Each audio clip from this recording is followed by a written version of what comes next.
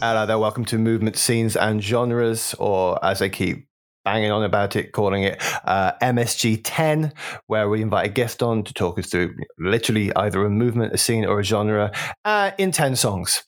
If you're listening on our website, infrequency.co.uk, or our Mixcloud, links are on our website. It's just easier to go there. You'll hear all the music as we're talking about it. If you're listening on, I don't know, Spotify or Apple Podcasts, you'll hear some little things that go bloop, bloop, bloop for about 5 seconds. And there'll be a link to a Spotify playlist if you want to sort of do it that way. But really, just come over to Infrequency. It's the best way to find everything.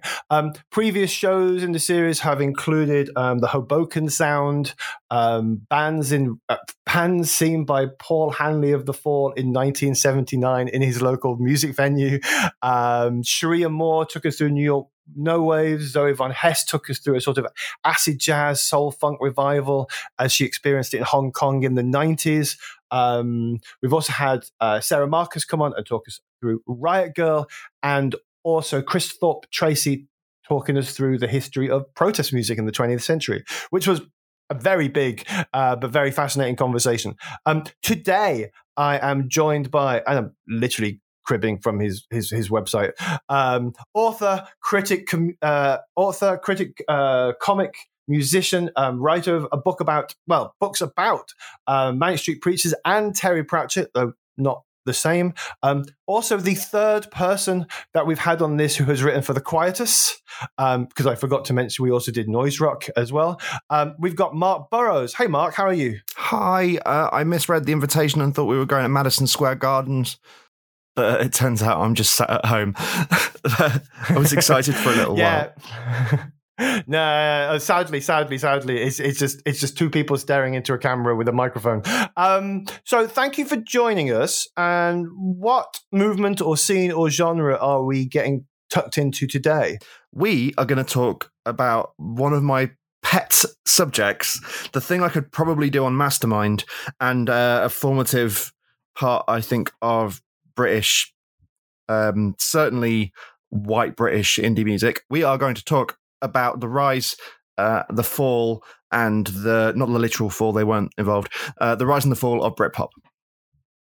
I'm really glad the Fall weren't involved, because we, on our sister podcast, Temporary Fandoms, which I'm going to get to in a very brief second, we did 6 episodes on the Fall. And this is also kind of some weird origin story, because this podcast came out of Temporary Fandoms, which is our other podcast, and Temporary Fandoms came out of a Facebook group which started when all the members decided to listen to all the Fall albums one per day. And they did that. Why did they do that, Mark? What do you have any idea what their inspiration was?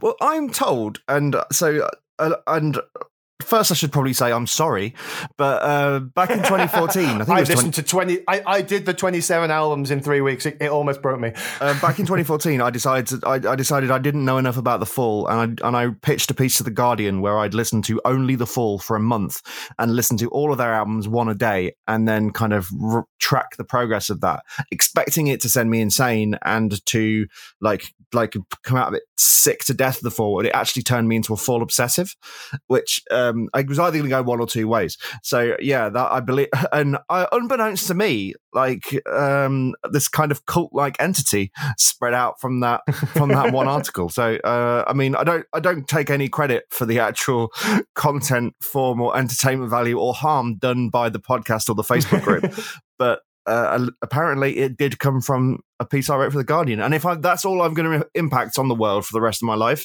I'll take it. There we go. Thank you very much for being part of our origin story, and for being the reason I had to listen to all of The Fall in a month. But that's why we're here now. And anyway, we're into Britpop. Britpop, which is the most 90s of 90s thing, apart from maybe the Spice Girls. And also, I'm going to start with a very simple question. Did Britpop exist? Oh, that is such a good question. I mean, did it? I mean, was it one of those things like every genre is made up, and often by music journalists? I was a Grebo kid when I was younger, and I will tell you that Grebo didn't really exist, but I can tell you also when Grebo ended, which was when the Wonder Stuff appeared on Top of the Pops doing Size of a Cow. But was Grebo, was Britpop actually a thing, Mark? I mean, the question you're really asking there is, what is Britpop, essentially? And I would argue that actually Britpop was a thing. It did exist. Because it wasn't so much a genre, although it was a music genre. It was, British indie bands between essentially 1993 and 1998, basically, although it ebbs and flows and changes over that time. And you could say there's a core of it, 94, 95, which is what you'd call prime sort of Britpop. Like, was it a music genre? I mean, it's just a bunch of indie bands. Some of them are more rock, some of them are more post-punk, some of them are more kind of jangly. Essentially, it's just indie. It's just Britpop was just indie. That's all it really is. But it did exist as a cultural moment. Like, if you look at that period, if you look at the influence of those bands, if you look at the mass hysteria that came around, like these touch points, like the Blur Oasis chart battle, Oasis at Nebworth, the Britpop Now TV show that Damon Albarn presented on BBC Two. If you look at the impact on the way Top of the Pops was, if you look at the kind of bands that labels were signing, like legitimately, Britpop was a moment. It was a tangible era. So I'd say it's more of an era than a genre, but it did exist as a way of defining that period if you're looking at it through music and through sort of British popular culture. No, that makes total sense, and it's reflected when you go back into other things like the Manchester scene, for example, wasn't a musical style. There was Can influenced Happy Mondays. There was jangly baggy stuff happening over here. I remember, I think Mark Goodyear's evening sessions once going, "Oh, we've got a band from Manchester live, a band from Manchester." I'm thinking, what they called? Didn't even tell me the name. It was just they were a band from Manchester. All right, so Britpop. We'll talk about this as we go through the 10 songs. But I guess best place to start is the first song, which has been argued that this and the second song was when Britpop started, kind of. What is our first song? So our first song is Suede's debut single, The Drowners. And this was 1993, right? Yeah. I think. Now, or was it 92? We should check that. It was either 92. This is 1992/1993. Facts aren't important. Facts? No, not at all. You can prove anything with facts. Now, The Drowners is an interesting representation. Suede did not consider themselves to be a Britpop band. Certainly at that point, the phrase didn't exist. Like, I mean, it had been used a bit. John Robb, the journalist, claims to have did use the phrase Britpop. I think the person, although I think it was Stuart McConey in NME using it, that actually caught on, sort of entirely independently. But at the time, there was loads of different phrases for this, like lion pop was another one, or lion rock. Ouch. Which is, awful. I don't remember that. I remember things like New Wave of New Wave and all of this sort of stuff. I mean, I don't remember Lion Pop. We will get to New Wave of New Wave and the scene that celebrated itself and all these kind of proto-Britpop things. Lion Pop wasn't even a thing. It didn't. It was another example of NME and Melody Maker journalists chucking out like chucking out kind of music subgenres and seeing if any of the names stuck, which is brilliant. I love that. It's one of the best things about music journalism. But sometimes nothing comes of it, and sometimes it becomes a cultural phenomenon. Now Suede is interesting because you can date Suede's rise back to an issue of when they got on the cover of Melody Maker, and also on the cover of Select, roughly around around the same time, because there was this sense of British indie bands. Somebody just went, oh, there's a lot of good new bands around who sound distinctly British. Wasn't there a moment? I'm going to jump in slightly. There was a moment. There's a famous gig review where I think Suede were supporting Kingmaker, and Kingmaker represented this sort of Wonder Stuff-esque earlier '90s guitar bands, and the review was basically fuck off, Kingmaker, and all of your tired guitar stuff. This support act was a breath of fresh air. Yeah. And there was a very pivotal moment where they went, no, we're changing now. We're done with that. We're done with the long hair and the sort of, you look a bit like grunge bands, but you're not as good. And then now we've got something new coming along. And that's the other thing is early Britpop being defined in opposition to grunge, to Nirvana and Pearl Jam and Smashing Pumpkins and Alice in Chains and Soundgarden and all of those bands that were coming over, and the British rock bands that sounded like them. And then you still had these kind of slightly hoary old rock bands that were still lurking around. You still had, like Gun and Thunder and Skin, and so there was still this kind of thing in British rock that still was enthralled to America. And somebody just went, oh, hang on, there's loads of quite sexy British sounding bands knocking about, bands who kind of linked together essentially Bowie, T-Rex and the Smiths, and then with a dash of post-punk. That was kind of, and you had bands like Denim, Pulp at the time, like the kind of the very early 90s version of Pulp, and Suede kind of almost accidentally became the poster children for it. And then Enemy and Melody Maker got obsessed with them, and they kind of became, they were the kind of flag bearers at the very beginning of this. Oh, look, there's exciting new British music happening. At the same time, Blur was still were knocking them out. Blur had a massive hit. Like, we'll talk about Blur in a bit, but it was Suede that were the first time where somebody looked at them, pointed at them, and went, new British pop. And their first album was what the fastest selling album in history up to that point. Yeah, it was it broke records. It was an extraordinary. People forget how big that record was. And for an indie band, an indie band to have a number one album, was really uncommon at the time. Like it sticks out. Give it 2 years later, and the album chart is entirely indie bands. But like the landscape of 1992 and 1993 was for, you look at bands like The Wedding Present, who were selling decent amounts of singles. They were selling 15,000 singles in 92 when they did the Singles Club thing. But they were still only scraping into, and it seems absurd now that you sell 15,000 singles and you scrape into the top, the top 20. But they weren't. But these bands didn't sell in those huge numbers, and then that Suede record went absolutely huge. But the Drowners wasn't a massive hit single. Further on down the lines, when you get to Animal Nitrate and Animal Nitrate's So Young, Metal Mickey as well, those were the hits. But it was the Drowners was the one that got the people stood up and took notice. Partly for the Drowners, and also partly because of the B-side, because I think My Insatiable Ones is a B-side to the Drowners, which is like a classic Suede moment. And you got that single, and you could hear both this kind of stompy, stroppy glam rock thing, or the glam racket, as the full later went on to specifically target, but it also had this kind of swoony, kind of Smithsy, very romantic, kind of slightly decadent side to it as well, and it worked wonderfully. And I think and that's what kind of kicks this whole thing off.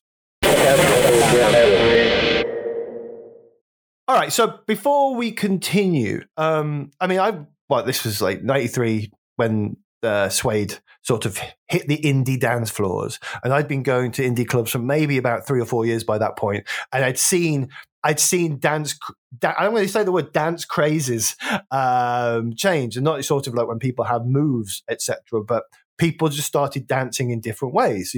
There was the baggy shuffle back in the early 90s, and then where I'm from in the West Midlands, there was a lot of sort of Wonder Stuff and Pop Will Eat Itself and head shaking from side to side.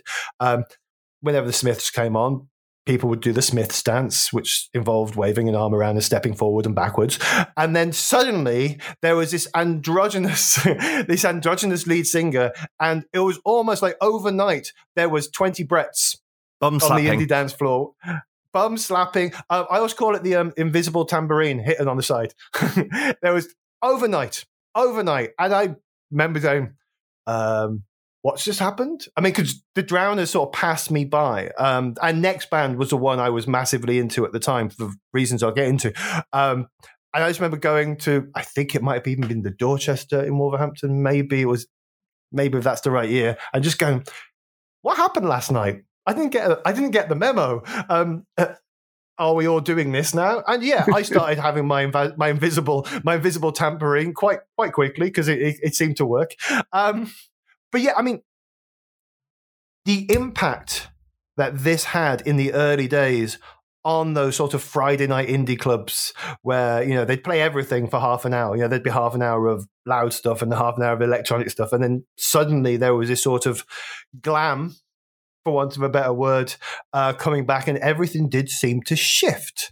Do you think the impact was as fast as I remember it, or am I remembering, or do you think it sort of took hold? Because often a lot of these are bottom up, even though the music press like to think that they, invent. I think you can pretty much trace the invisible tambourine phenomenon and the slapping the mic. Trademark. Yeah, slapping the mic slapping the pretend microphone against your ass thing, specifically to the 1993 Brit Awards, which is when Suede performed Animal Nitrate, and you have a huge television audience, and everyone suddenly because it's we have YouTube now, and we know what every band looks like. Like, it's not. If you were into your indie bands at the time, if you're into alternative music, you didn't there was MTV, there was the chart show, whatever. There wasn't necessarily that much opportunity to watch a band live if you didn't go and see them. So Top of the Pops was one thing, but the Brit Awards, massive, huge TV audience. There's Brett Anderson shaking his thang, slapping his ass, and basically pouting and camping it up in a proper Mark Bolan way as well. It was very specifically Mark Bolan. So this would have been the year after the Carter the Unstoppable Sex Machine, Philip Schofield rugby tackle incident, which almost goes back to when Kingmaker were told, your time is over, we got the new ones. So there was this sort of seismic shift. Yeah, and that's within months as well, because I might be wrong about this and we need to check it, but I'm pretty sure Smash Hits Poll Winners Party would happen toward the end of the year. It would be a kind of around Christmassy thing. The Brit Awards happened at the beginning of the year. So if I'm right about this, and I might not be, that shift is within a few months. You've got Smash Hits Poll Winners December, you've got Brit Awards February, and you can almost that shift in indie culture could almost be there. That's where the knife can come down. But I might be wrong. It might be an entire year before. So, in which case, I apologise. I mean, I'd like to say that I'll check it and edit bits out, but I'm probably not going to. But this is a good time to move on to the next song. We already mentioned the idea of sort of railing against grunge, and the next song was claimed to be a song whose success was destroyed by grunge because it just didn't sound grungy enough. What we got? So we're going to do what I think is still Blur's best single, Pop Scene. Which, correct. Which is a song I can. I mean, it's a punk song. It's essentially a punk. Blur, the punk influence on Blur is often overlooked, but actually there's a lot of punk and post punk in Blur, particularly in Coxon's guitar playing. Pop Scene is a really interesting point of the story because Blur had hits. Blur, There's No Other Way was a huge hit, but it was a baggy song. It was when they went to Tour America in '92. They were consistently called a Manchester band. They were constantly asked if they were from Manchester because they sounded Manchester. And in America, as far as anyone knew, the cool British music was Manchester, was Mancunian indie. It was the Roses, it was the Mondays, that sort of thing. So you get this moment where Blur go on tour. Pop Scene comes out after this tour, '92. They go. Blur realize they're being ripped off by their manager. and they sign to a big management company. To kind of, and it's really touch and go. They might split up, they might have to go bust, and that would end the band. They sign to a big management company, and in order to pay off their debts because of their mismanagement, they get sent to this massive American tour that is sponsored by a t-shirt company. And the point is that if they sell enough t-shirts, which they do, it essentially will dig them out of the hole. So that, and it's not just like when the first Blur album came out, they went off and they went over to the States, but they did that classic British band on first trip to America thing of playing New York, LA, a couple of other places, and they're hipster towns, they're music towns. They've got a big audience of people who appreciate this, who know the cool kids who know what they are, and they get to go. So they've done big successful gigs, and they felt cool. They felt like upcoming British rock stars. And then when they came back, now they're on this grueling months-long trek across the country. And if you've ever done America by car, by road, that country is, I've toured in America, that country is far bigger than it has any right to be. People drive for 5 miles to go to a gig and don't consider it that far. That was a grueling trip. And what they found is, whilst they had a following in LA and in New York and in other sort of music towns, everywhere else they played, no one knew who they were. They were like, it was that proper Spinal Tap thing of turning up for the in-store signing and there'd be no one there, and there's nobody there. They drank themselves into stupors. They punched they all had a black eye at one point because they kept getting into fights. At one point, Graham Coxon breaks every mirror on the bus. But what happens is the Americanism of it starts to really grate, particularly on Damon. He's listening to the shipping forecast on Radio 4 to get to sleep, to remind him of home. They're getting really homesick, and Britishness starts to become really important to them. So the first fruits of that, they come back energized, like knowing they're going to do something different, knowing that whatever happens next, it's not going to be kind of, it's not going to be kind of mushy. It's going to be direct and targeted, and it's going to sound British. And that's where Pop Scene comes in. And you listen to Pop Scene, and yeah, it's got that post-punk, that post-punk kind of howling guitar stuff, but it's also got that brass on it. And that brass, that's madness. That's, it sounds like the king. There's kind of the Kinks in there, and it's almost more like Suede have got that. The Drowners and that first, and the early Suede singles are very 70s glam rock, but Blur are channeling kind of, they're channeling at this, on the one hand, like XTC and Wire, and on the other hand, the Kinks and Bowie. And not Bowie in a kind of glammy, kind of like preening, performing way like Brett Anderson is, but Bowie in a kind of the classic songwriter of hunky dory kind of way. So you get this razor targeted kind of thing that they all think is going to be a huge hit as well. And then of course it's not. It dies a death. Yeah. And this was a non-album track back when albums were a thing, and you could have non-album singles. And there is actually throughout the story there are peppered great non-album tracks. There was a definite thing within Britpop of like the kind of midpoint album tracks. But actually, it's interesting you're talking about dance floors, because this whole period also sinks in with that, because while Suede are killing it and getting all this recognition, Blur are basically an alcoholic roadshow. And they are they can be found most nights, like in there's a club, I can't remember what it was called now. It ended up being called Metro. It was underneath the Astoria on Oxford Street. It's not there anymore. It got demolished for Crossrail, which I'm still livid about.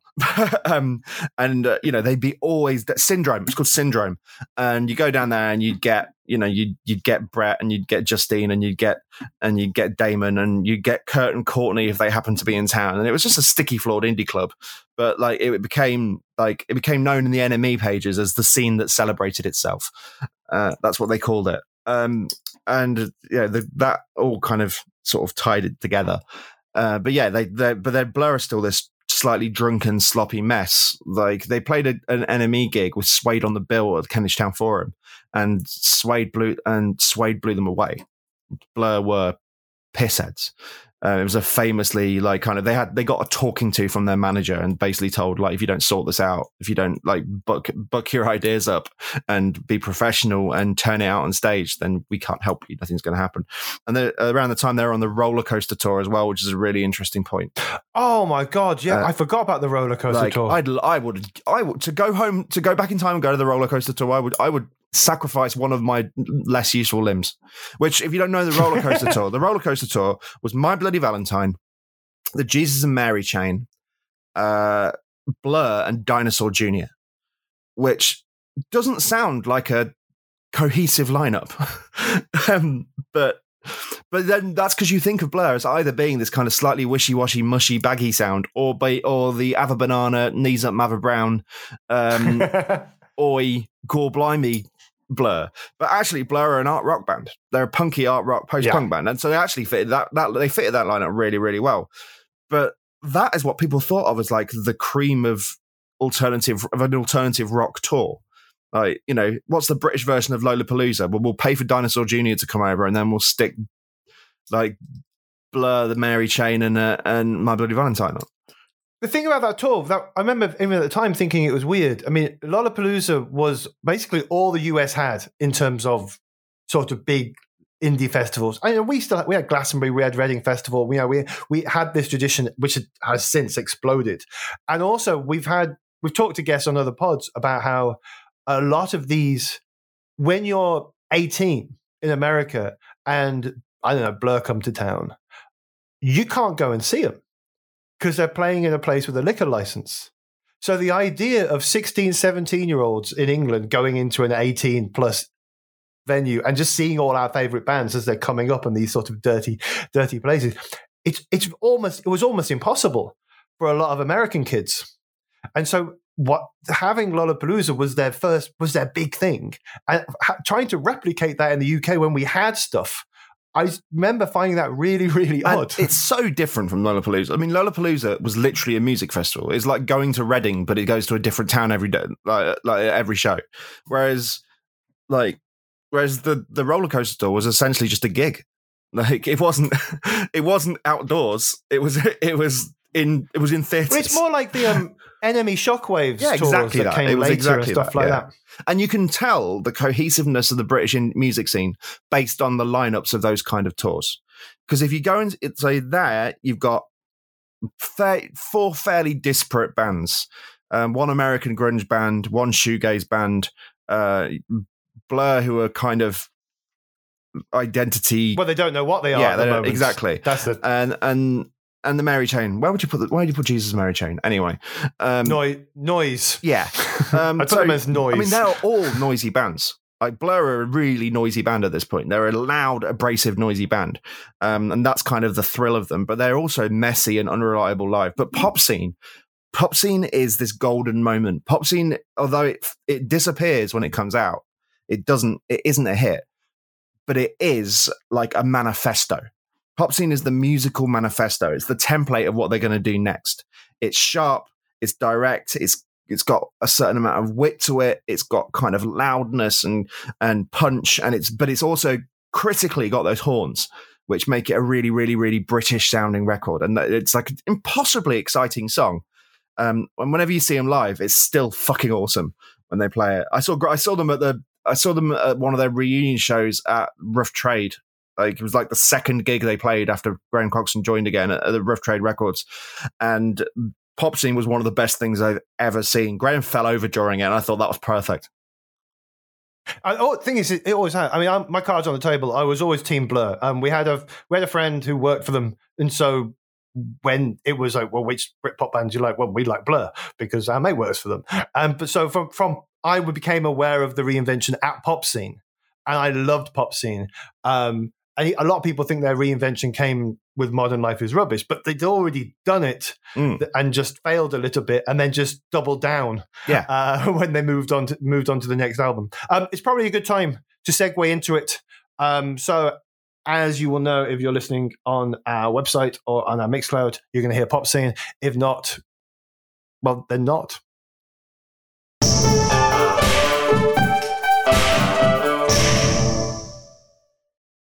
This afternoon, I I rewatched the Pop Scene video just before we continue, and it's basically the precursor to Song 2. The track is this. It's the same video. It's the same track, kind of. Damon's bouncing around a lot. Yeah, no, absolute banger. So before we move on, let's just wanted to. Listeners will know that I always move on, and they remember there's something we need to talk about. So now we're looping back to talk about the thing that I moved on from. So, Mark, have you got anything to say about Pop Scene before we move on? A glimpse behind the curtain is we're not listening to the songs right now. The songs are being dropped in later. And I just sat here thinking, when you announced it, thinking, God, I wish I was listening to that like scything guitar that kicks and that siren that kicks off Pop Scene because it's so exciting.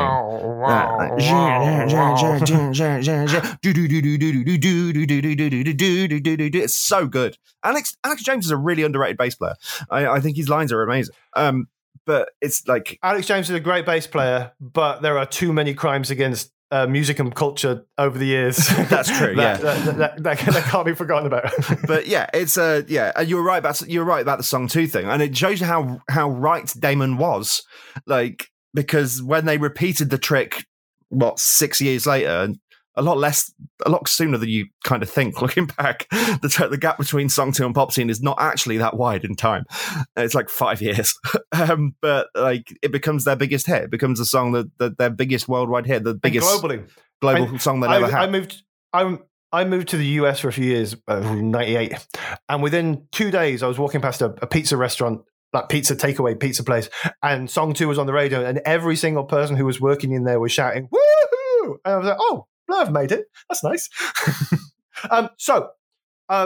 If I'm going to use this analogy a lot today, particularly later on, if Britpop was a football league, obviously you've got your Blurs and you've got your Suedes, who are your Manchester Cities and your Liverpools, and then you've got the cool coming in 4th, 5th place sort of bands, and the next band is one of those. Maybe they never won the league, but people think they did once, but they didn't. I can think of another band coming up that would probably prefer to be Manchester City. Just oh yeah, I know. But yeah, but no. So we're going to talk about Pulp because this is like I'm talking about. We're going in sort of a timeline order here, and you get to this point where Britpop will later become the biggest musical phenomenon in the country. But 92, 93, sort of into 94, what it actually is this bubbling kind of, it's an indie scene. It's, if you like indie bands, you've heard of it. If you read The Enemy, you know these bands. But Pulp start to come along at the same time as, Pulp have been around for years. Pulp have been around since the early 80s. Pulp's first Peel session was before I was born, and I'm 41. I still find the fact that Pulp did a Peel session in 1981 completely bizarre. But you know, they'd been around for years. They were kind of a little bit of a kind of, not exactly a joke, but it was kind of like, oh, these lot's still here. But then something starts to happen, and it's around the same time. And we're going to I'm kind of going to loop in the track after this as well, because after this we're going to have Lenny Valentino by the Auteurs. And if you go back to that Suede cover of Select Magazine, and it's like the British invasion, the bands they list are Suede, Denim, the Auteurs, and Pulp, and a few others.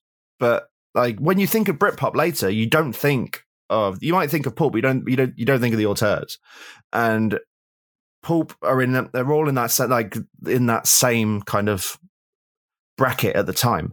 And after making some ponderous but interesting records for years, suddenly Jarvis Cocker finds his mojo. And around the early 90s, they start writing these incredible pop songs. And the one we're going to play is Babies, which is, it's one of their anthems. Although if you just got into them from hearing the singles, like when Different Class comes out a few years later, like Babies is not one you're going to know. Like, was this a single before? Do you remember it was first time, or was this? Yeah, it's quite a bit before. As Babies, and then there was Lip Gloss, Razzmatazz, and then Do You Remember the First Time? So it's actually like Babies it's almost kind of, it's got half a foot in the old Pulp and half a foot in the kind of the Pulp that made it, and it's such a great single. And we're like the first, I'd say apart from maybe the Drowners, the first quarter of the songs we're playing are songs that weren't huge hits. but are important because they tell the story. They're touchstones. If you're an NME journalist, if you're a John Peel listener, if you're a evening session listener, these are the tracks you'd know. But these bands, with the exception of the Auteurs, will become the household name bands within a few years. But these are the moments where they're releasing what would become classic singles, considered classic singles in years to come. But they're not really selling massively, but they're generating this excitement, and they're generating this idea that actually something is happening, that this isn't just more of the same British indie bands that have been around for years. The Wedding Present, the Wonder Stuff, Poppily itself, like Morrissey, British indie bands. Happy Monday, Stone Roses. Also, as I call t-shirt bands. T-shirt Early bands. 90s was t-shirt bands. Is exactly it, yeah. This wasn't just more t-shirt bands. This wasn't just more student union bands. This was something exciting, something that was catching people's imagination. That if you went out to these clubs and bars in London, if you went out in Camden, you would see these people. You would see the gigs, and there was something happening at the gigs. It's suddenly a more exciting time, and there's generally a sense that something is going on, something is bubbling under. People are starting to take notice, and all of these singles are part of it. And Suede break through first. Blur don't break through for a little bit, but people in the know. Blur were already around, and they were already around. They'd already had a massive hit, which years later people don't realize was them. And they go, oh, they also did this one years ago, because there's no other way. It's a great track. It's really good. But yeah, so Pulp and Babies, I think is Pulp's turn when people go, this band they've been around for ages with the weird singer who did My Legendary Girlfriend they got good. I once had a brief hipster phase where I argued briefly that 80s Pulp were better than 90s Pulp, and then I realized that was a completely stupid statement. It's an indefensible statement. Pulp, if you've never heard Pulp's 80s stuff, there's some really interesting stuff, some really good songs as well. The songwriting was great, and there's some great albums they made before they became the band that you now think of as Pulp, but they're not as good as the stuff they did in the 90s, and only a madman would claim that. But yeah, I think their first great single was this tune Babies, which has got all of Jarvis Cocker's kind of seediness and clever wryness. And I mean, it's essentially about wanking in a cupboard, and who can't fall in love with a song that's about wanking in a cupboard. But it's also got this incredible kind of proper like pop force behind it, and it's a genuinely brilliant single. So obviously, we're talking about the headline acts of Britpop, the ones that made it, the ones that that are on the best Britpop album ever, and when there's the 10 songs rather than the ones that come out now that have the sort of unexplored Britpops. But then you also get artists that a lot of people will go, why weren't they more famous? Why weren't they more successful? They were pivotal, and at the time they were pivotal. We're moving on. We're going to go straight into the artists and talk about that idea. We're looking at Luke Haines and the Auteurs, a band that people have shouted to me over the years, what do you mean you didn't know the Auteurs? And they passed me by. I have no idea, totally passed me by, but they have very devoted fans, and they are looked at in history as being really important. And there's so many of them in these sort of, when you've got a scene like this, or we've already said it's not a scene, we could probably sit here and name 30 bands that at the time we thought were going to be massive. Yeah, and but weren't. Yeah, I will throw. So why? Yeah, I would immediately, after the Auteurs, I will immediately throw you My Life Story, Marion, Thurman, right through the whole Britpop gamut. There are loads of these bands that. And we'll talk a little bit more later about the kind of when the industry notices and gets involved, the mainstream industry notices and gets involved, because that becomes an even more interesting question when you get to that point. Yeah. But around now, sometimes... But a lot of those bands, you have a lot of bands that are like, people loved them at the time, but you can't really argue that there was any form of musical genius going on. Luke Haines is held up by some as an amazing lyricist, amazing frontman. He's gone on to write the book with Britpop, My Part in Its Downfall. Yeah, a few others. As well, and he's still around. And the stuff he went on to some people... Yeah, the stuff he went on to do is really interesting. Black Box Recorder, really interesting band. Was it Black Box Recorder? Have I just made that up? It was Black Box. It was Black Box. Either Black Box Recorder or Black Box Recording. No, it's Recorder. I just had a bright moment there. I was like, "Hang on, am I thinking of somebody else?" No, I wasn't. And the stuff he did later. I mean, he made a really great record a few years ago that was themed around 1970s British wrestling. Who can't like have some time for somebody who does that? I've just invented a theory in my head as we were talking, and it may not be fully formed, but out of the 4 acts we've looked at so far, Luke Haines looks like your standard frontman with a guitar. Yeah, he does a bit. Damon, Brett, Jarvis, these were different figures. These were standing out front. Either Damon was the pretty boy, Jarvis was amazing because as a kid with nerdy hair and glasses, finally the sort of Gillette, the best a man can get idea of what a man should look like was brushed to the side by Jarvis turning up, and Brett was Brett. And later on you get some bands, but here we've got some guy who could, if you looked at them appearing on Jools Holland, and apart from the clothes, you wouldn't be able to pick the type of music. Oh, there's a band with guitars. It's true. Okay, and that because they were because Britpop. Like I said, there's pulls from it's just indie. It's just indie bands, and that means it pulls from lots of different things. So you've got the bands that came from post punk, and the bands that were C86, Jangle Pop, and with the Auteurs, you've got that. It's an art rock band. They're an art rock band, and I think if they'd staggered it at 3 or 4 years later, they could have been huge. Because you're right, actually, those bands that start exciting people, they have frontmen. Like they don't have. Later on, they don't have a guy with a guitar who's also the lead singer. They have somebody out front who knows how to work an audience, and whose personality is stretched to the band. And I think the Auteurs who gets on the front of Melody Maker and NME by looking as that's Jarvis, that's Brett, that's Damon, and the Auteurs.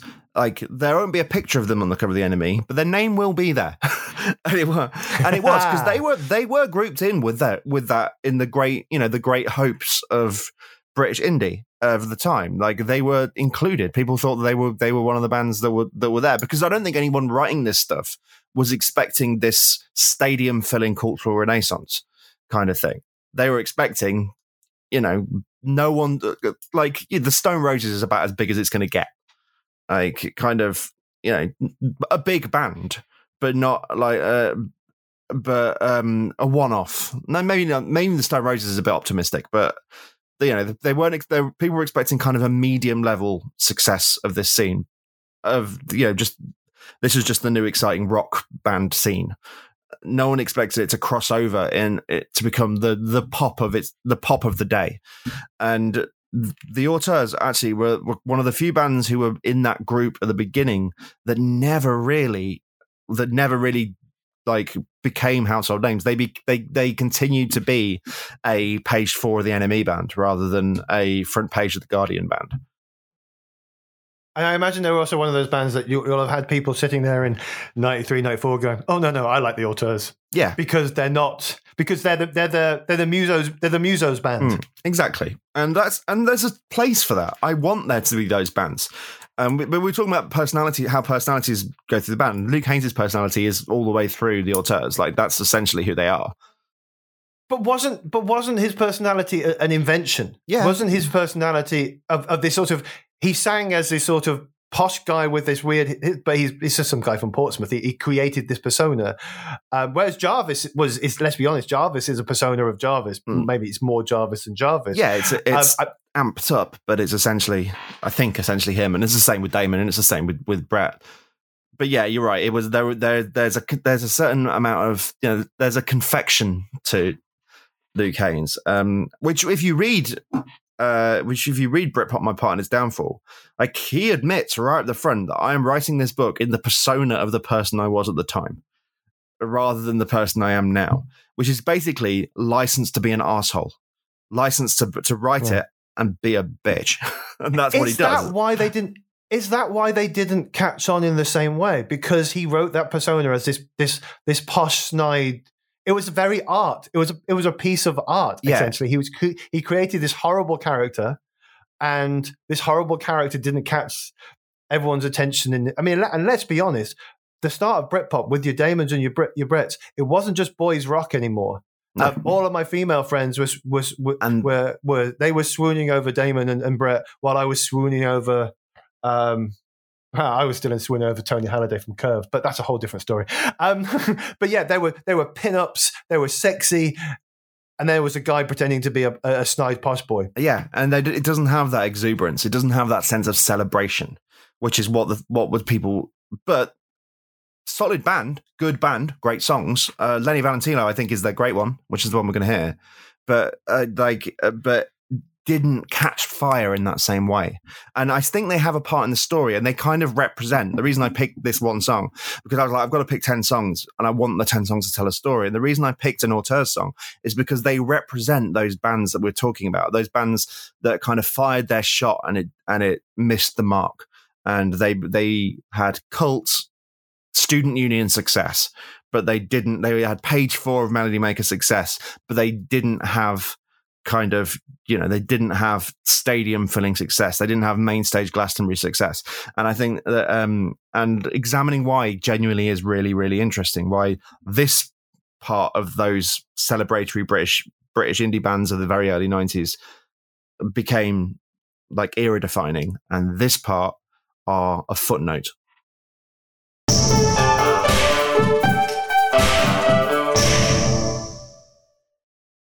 One of our other guests on this was the author Sarah Marcus, who wrote the book Right Girl, The True Story of the Right Girl Revolution. And she came on one of our pods when we were talking about the band Sleater-Kinney. And we were talking about how, yes, there were some riot girl bands in the UK, but there wasn't really a female guitar band scene like there was in the US in the early 90s. What we had in the 90s was all of a sudden this amalgamation of genders.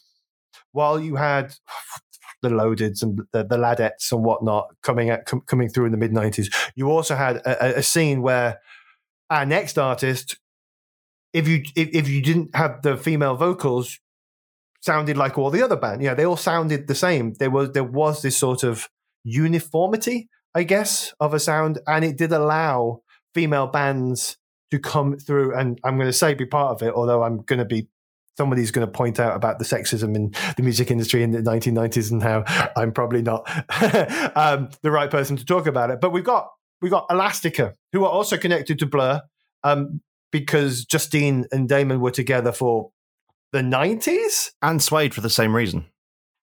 Oh God, yeah, I forgot about Justine this. was in Suede. That's something that gets overlooked a lot. Justine was in Suede from like 1990 to 92. Suede finally found their sound when Justine Frischmann left, because she'd split up with Brett, because she'd met Damon, which really is where their rivalry comes from.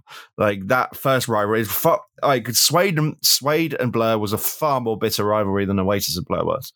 Yeah, because it was personal. It wasn't manufactured. No, it was literally just like two people who hated each other. But yeah, so you get what's interesting, because we're basically approaching this tipping point where Britpop becomes Britpop. But slightly before that, 93, 94, you still got the press dropping subgenres, and one of them was briefly called the New Wave of the New Wave. And the band that most people associated with New Wave of the New Wave, and the only one that really became successful and sort of crossed over in that way and got dragged into Britpop, was Elastica. And Elastica there's a perfection to Elastica. They are in particularly, the first Elastica album anyway. And I think when we're talking about sexism in the music industry, I think in the 90s, I think looking at what happened to bands like Sleeper and how Louise Wenner felt that she had to present herself, and looking at why there was like 8 years between Elastica albums and what happened. I think that's all tied up in that. but for a brief shining moment before they also became the poster child for Britpop's flirtation with heroin, because Britpop very much was a cocaine based movement, but Elastica flirted in the darker on the darker side of it, but they were perfect. Like those songs in that first record are incredible. I mean, they're not original. Like, well, yeah, I was going to say, when you sent through the list, I had to double check. Wait, was this the one that they were sued for? No, it wasn't.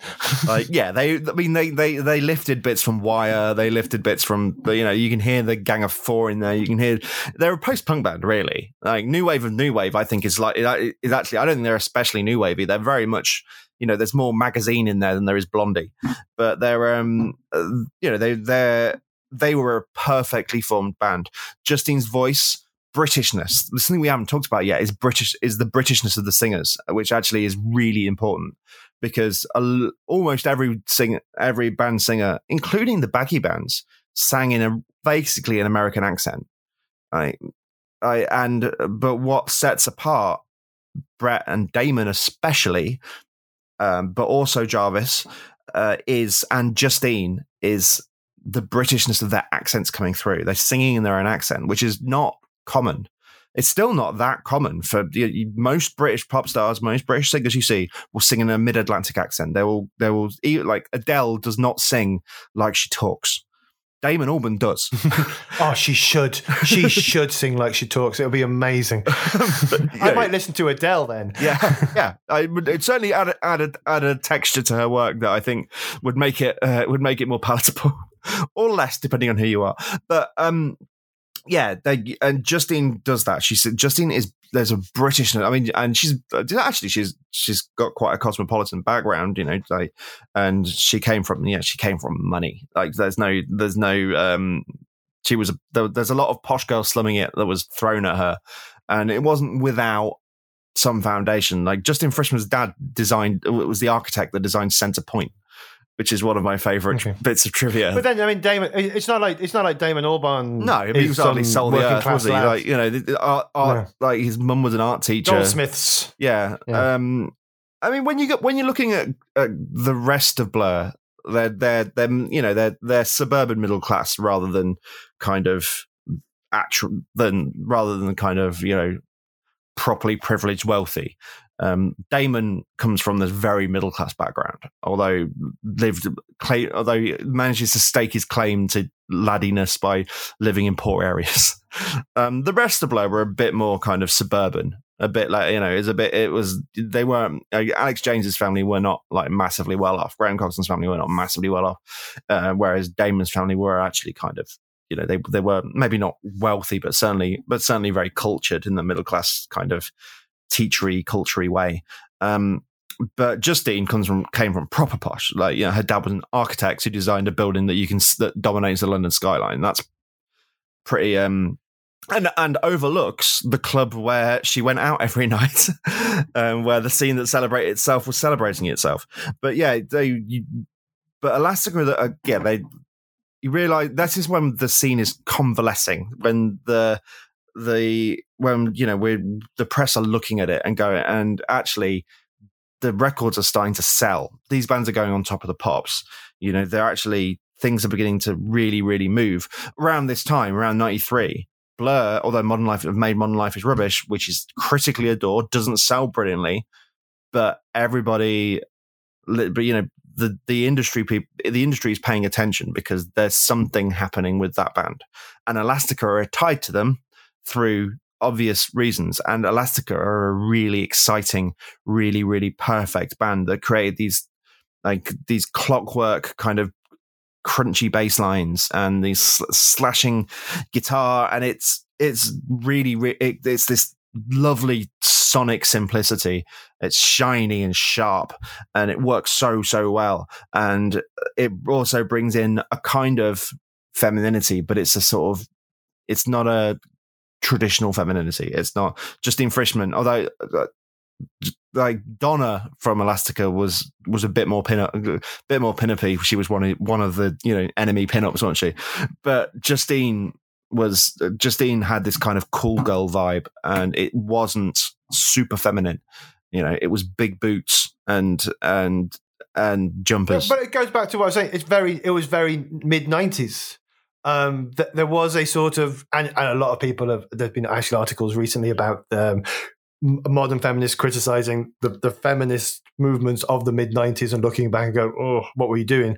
But it was a very 90s look and a very 90s image and a very 90s persona that sort of came out. And we have to be careful because we're two white men in our 40s, and it's not what, two men talking about women on a podcast. What? It's not really. I don't think it's really necessarily our place to take that apart as much. But you. But I think we can. Saying that, what you've just said, if you think about me and you have just talked about Elastica. We started talking about Elastica, then we started talking about Blur again. Yeah. And this also was the issue that they had back in the day. Like, oh, Justine, Damon. Is Damon around? The other thing, this is the first band we've talked about what they wore. Like, yeah. We could have actually. Did we not talk about Brett's shirts? We didn't talk about Brett's shirts, and we didn't talk about Blur in the in the bother boots and the polo shirts and the British Image #1 and all that. We should have done, but we didn't. But we did talk about what Justine Frischmann looks like, which is on us. But yeah, but it did kind of bring in that idea that okay, this is not a lads club. There are going to be female fronted bands that are they're going to be just as key to this movement. They're going to be part of it, which made the whole thing cool, and also it made girls more interested in it. As well as the kind of pin-uppy stuff, you've got like actual role models, women who are fucking cool, like looking cool, writing incredible songs, and I think like Sleeper we'll talk about later, but I think you can fold Louise Renner in there, although I think she by her own admission will talk about the cautionary tale of how she got absorbed in being a pop star rather than being the singer in an indie band. But yeah, it all kind of starts to come together, and you start to get a sense that this is crossing over. And there's a time in 1994 when Elastica are on Top of the Pops, with Damon Albarn playing keyboards under his pseudonym of Dan Abnormal. And I remember watching at the time and having this feeling of like, have we won? Is it happening? Is the music I like now the popular music? Have we won? And it was a real moment. And so I struggled to think about which Elastica song to go with, because I think any of the singles from that first Elastica album you could go. I think Trigger Happy TV might have ruined Connection, which is a shame because Connection's a banger. The one we referred to earlier that it gets too close to comfort to certain other songs. Waking Up is a really, really good song, but it is not subtle. But the one I went for in the end was Line Up, because that slashing guitar as it comes in is brilliant. And it's a song I think doesn't get played enough. So it's my favorite Elastica song.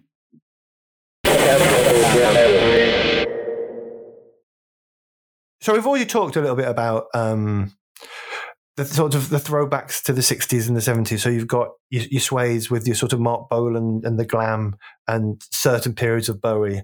Blur by this point are throwing themselves back to the Kinks and a bit Small Faces. Other bands later have more of a Beatlesy influence.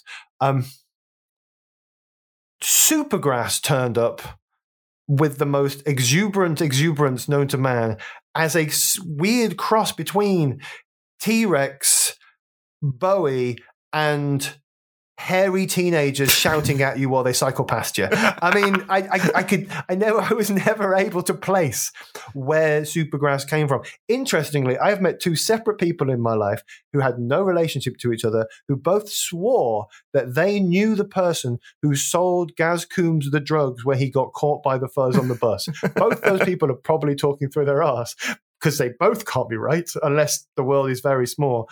So we've got Supergrass. That was my long way around saying Supergrass. And Supergrass they brought something different. Now we've got a band, a trio of energy and 2-minute songs and more energy and a lot of Bowie and a lot of T-Rex and a lot of just. I mean, where are these influences coming from at this point? We've talked about the disparate threads that lead in. And Bowie, there's a bit of Bowie in all of them. Yeah, Bowie threads all the way through this. And it's not... Actually, the Bowie influence peels off as Britpop goes along. Replaced by a kind of Beatles influence that isn't... it's more Beatles and Stones than it is Bowie.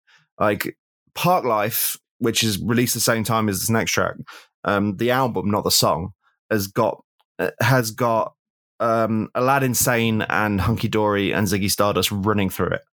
Like it's proper guitar in one guitar in each speaker.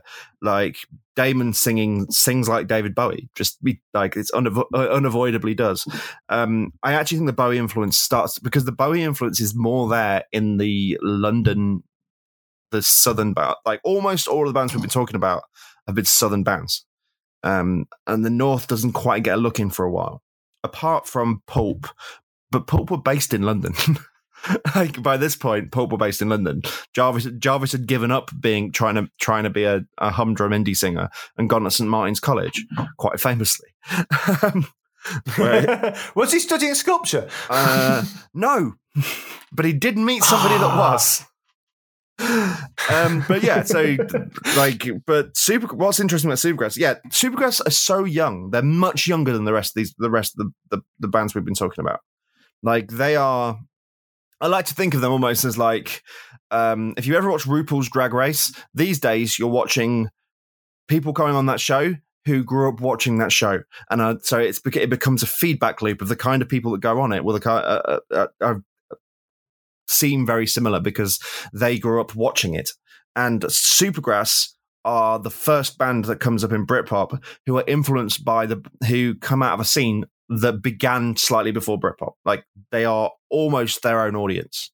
Ash are another one who are their own, they are the Ash and Supergrass were the kids that were watching Ash and Supergrass. And I think that's a really interesting point about them. I mean, and they are, but fantastic songs. Particularly that first album. Second one as well. In fact, yeah, I don't. Oh, I love every single Supergrass album. Yeah, I genuinely think that they are all different and they are all brilliant for different reasons. The 70s stuff actually, I think, gets more obvious as it goes. Particularly T-Rex. I think T-Rex become a much bigger influence as they go along. So does Suede. Suede go for like the mid-period Suede. The Britpop version of Suede, the version of Suede that wasn't proto Britpop but actual Britpop, the shiny version of that. Like they basically they were like, let's make the slider. That was essentially what that was. It wasn't let's make Hunky Dory. It was let's make the slider. Let's make not Electric Warrior so much, the slider and Tanks, which are the two kind of most poppy Mark Bolan records. But yeah, Supergrass, very, very 70s sounding. Also, there's Bolan in there. All Right, their biggest hit, lifts directly from a T-Rex single, Light of Love. The light of love, it will shine. Are you like me? I can't be sure. It's like, it's a complete, like it's note for note. But yeah, it's exciting, it's young, and by this point, like, the industry has taken notice. By this point, Blur have released Parklife, which is seismic. It's I think I read an interview with, I think it was Alex James, or it might be in his book, where he said, like, we sold however many million records. It's not like What's the Story, Morning Glory numbers, but it means if you're on a bus, someone on that bus has got your album, which I thought was a good way of looking at it. But things have like suddenly this stuff is big. This has become pop music. This has become, if you go back to the very early 90s, indie bands weren't pop music. Indie bands were student music. They were, they weren't teeny bop. They weren't. Now suddenly, Top of the Pops magazine and smash hits, and that kind of thing. Saturday morning TV. Those bands are all being brought into that scene, that world. They are pop stars now, and it's interesting because. Do you think it was a particular song, or do you think it was just happening? I mean, for me, I think probably Girls and Boys would be the first sort of It's indie, but it's pop. Yeah, Girls and Smash. Boys. I mean, Girls and Boys defines it, I think. And there's a real sea change with Blur between Modern Life is Rubbish and Part Life. Like, Modern Life is Rubbish is a great record. I think it might be their best record. But then Part Life is a very different album. It is unashamedly coming for you. Part Life it's dancey. It's it's an attempt to write classic songwriting, to do classic songwriting. If you listen to End of a Century or To the End, that is Damon Albarn trying to make his mark as a classic songwriter, trying to put himself up there with Ray Davies. Like, you can read, but also they're bringing in Madness and the Smiths and Bowie, and it's all, and like and the Jam. You can hear Weller. And then Weller pops up around now as well. Weller kind of goes, "Hi, I'm back. I'm Britpop now. And suddenly he's no longer longer the Modfather. So he's no longer Paul Weller, who used to be in the Jam and then went soul. He's no longer a soul boy. He's the Modfather. It's become a big deal by this point. It's like Blur are they're not just on the front cover of the NME. They're in the Sun, and that's a huge change. And Supergrass kind of become one of the first bands who come into that as it's already established. Well, Supergrass, I was, as we were talking, I had a quick glance because I couldn't remember. Supergrass, even though they'd been in a band, the Jennifers, before, they formed in 93. Like, we were talking about 93 a few songs ago, and they formed as that was happening, and then turned up with tracks like Man-Sized Rooster, an album's called I Should Coco, and Caught by the Fuzz, while Damon's writing these sort of I Want to Be Ray Davies type numbers. You've got these three kids just going, "Hey, this is brilliant." And there's really that feel to it. It's really in there. And All Right is the crossover song. All Right is one of the big Britpop songs. Like, I'd say All Right as a single is probably as big as anything Blur did in that on Part Life, almost. Maybe not Part Life itself, but All Right. If you were in the summer of 1995, you could not get away from All Right. The better song though is Caught by the Fuzz, which came out the year before, and which came out on Fierce Panda. So it's it's still the indie labels that are running this thing. They're not. Blur are on Food before they're being totally bought out by Polydor. Like, Creation are dabbling in some stuff. They're all these before they're bought out by Sony. And Nude Records is who signed Suede, were an entirely entirely independent operation. It's going to get more mainstream. It's going to get bigger. But the first Supergrass thing, I think it was Caught by the Fuzz, the first single. I think it was. No, I think Man-Sized Rooster was the first. In my head, Man-Sized Rooster, or at least that was the first I became aware of. Caught by the Fuzz was the first one I heard, and I just remember thinking, just what a record. You listen to it, you just like... Caught by the Fuzz was the first. Sorry, I've just double-checked. Came out you were correct. Came out on Fierce Panda, played to death in the evening session, and it's such a great piece of storytelling. It gets a story in there straight away. It gets the character of the band and the character of Gaz Coombs as a narrator, as a voice, and it's just all there. It's all there straight away in this banging, short, brilliant, fuzzy pop song. I think it's one of the high points of the era. And for me, regular listeners to my voice on various pods will know that I love a short song. And we've got 13, 14 songs on an album that comes in at about 40 minutes. We've got 2 minutes after 2 minutes after 2 minutes, and it's amazing. Yeah. An album should... Caught by the Fuzz. I mean, yeah, if you're my age and your age, an album should come in on one side of a C90 tape cassette. And thank you very much, Supergrass. Although now I'm thinking, there'd have been 4 minutes, or I'd have to fast forward to get to the next side. Yeah, damn you, Supergrass! I had that exact thought, like exact time. Probably a good time to cut out to Caught by the Fuzz.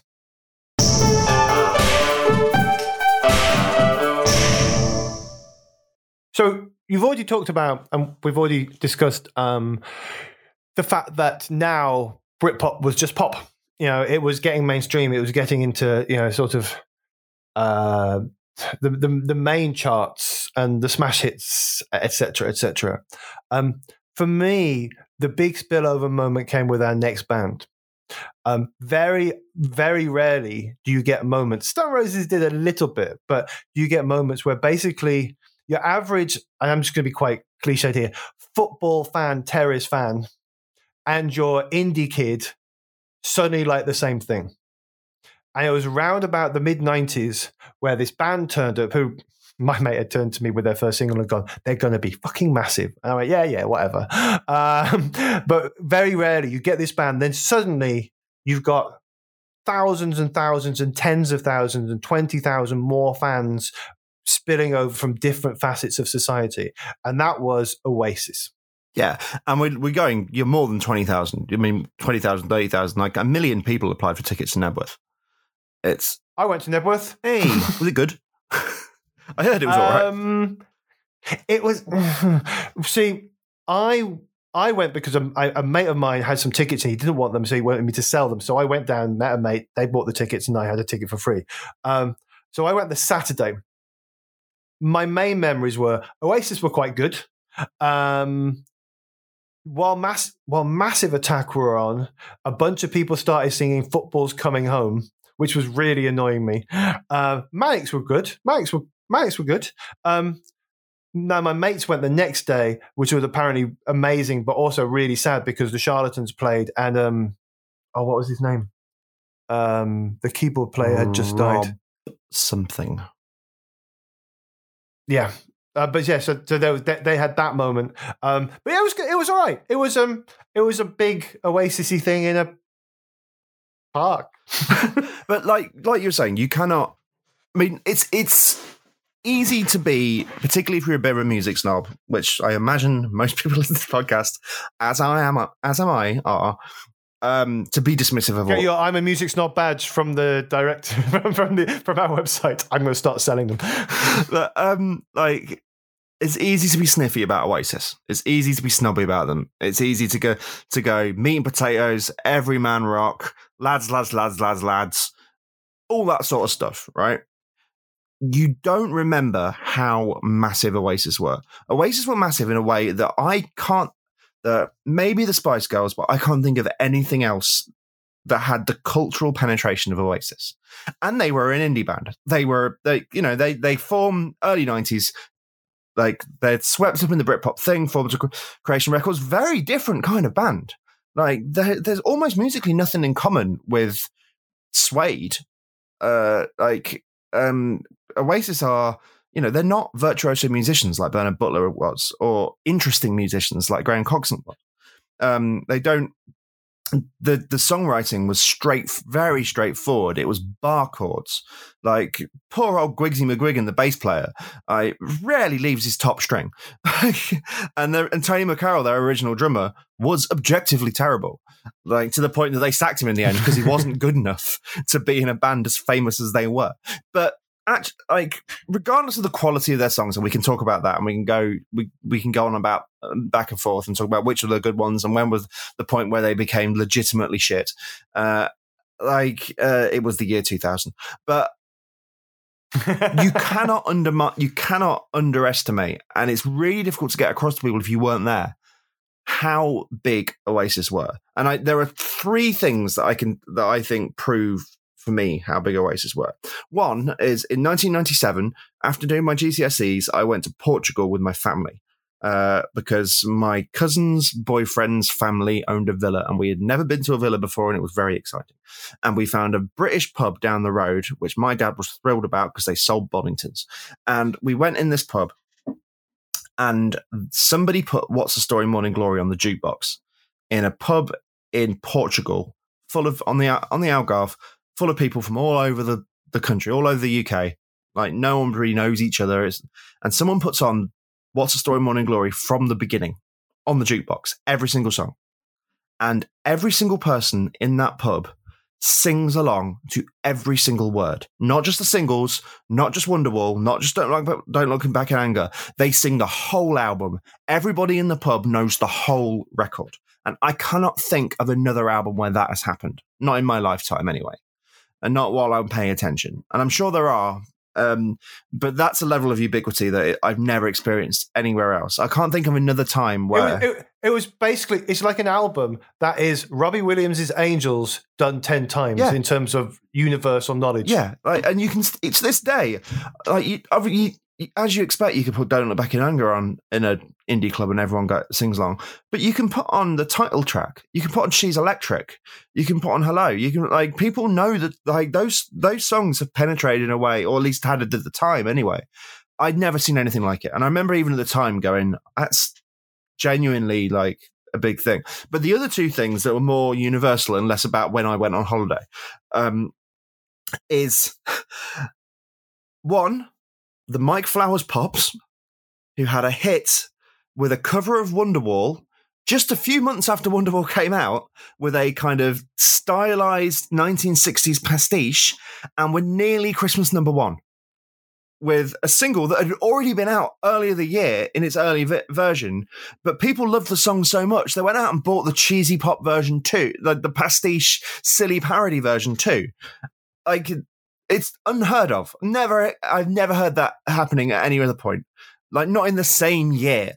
That I thought was extraordinary. I remember at the time thinking that. But the real one that where you go, this is insane. No band has. I can't think of another band that's ever been this big. Is the time that an Oasis tribute band called No Way Sis recorded a version of I'd Like to Teach the World to Sing, which is referenced in an early Oasis song, and have a minor hit with it. And they go on Top of the Pops, and they pretend to be Oasis, but they sing the New Seekers' I'd Like to Teach the World to Sing, a tribute band doing a different song in the style of the band they're a tribute band of, get a minor hit. That is how people loved Oasis so much. They bought a single by an Oasis tribute band, in not just a small amount, in their thousands. And as we discussed, I think we mentioned it earlier on, to be able to get a top 40, I actually think it didn't get in the top 40. It was scraped just below it. But to be able to chart anywhere in the top 100 in the mid-90s, you're looking at sales in the multiple thousands. You needed to sell, you can sell 15,000 records to get a top 20 single. So to get even just outside the top 40, you're looking at 4,000, 5,000, 6,000 copies sold. That's, when you think about it, absurd. And you cannot understand the ubiquity of Oasis around that time. They were so big, and they changed it. They changed the landscape completely.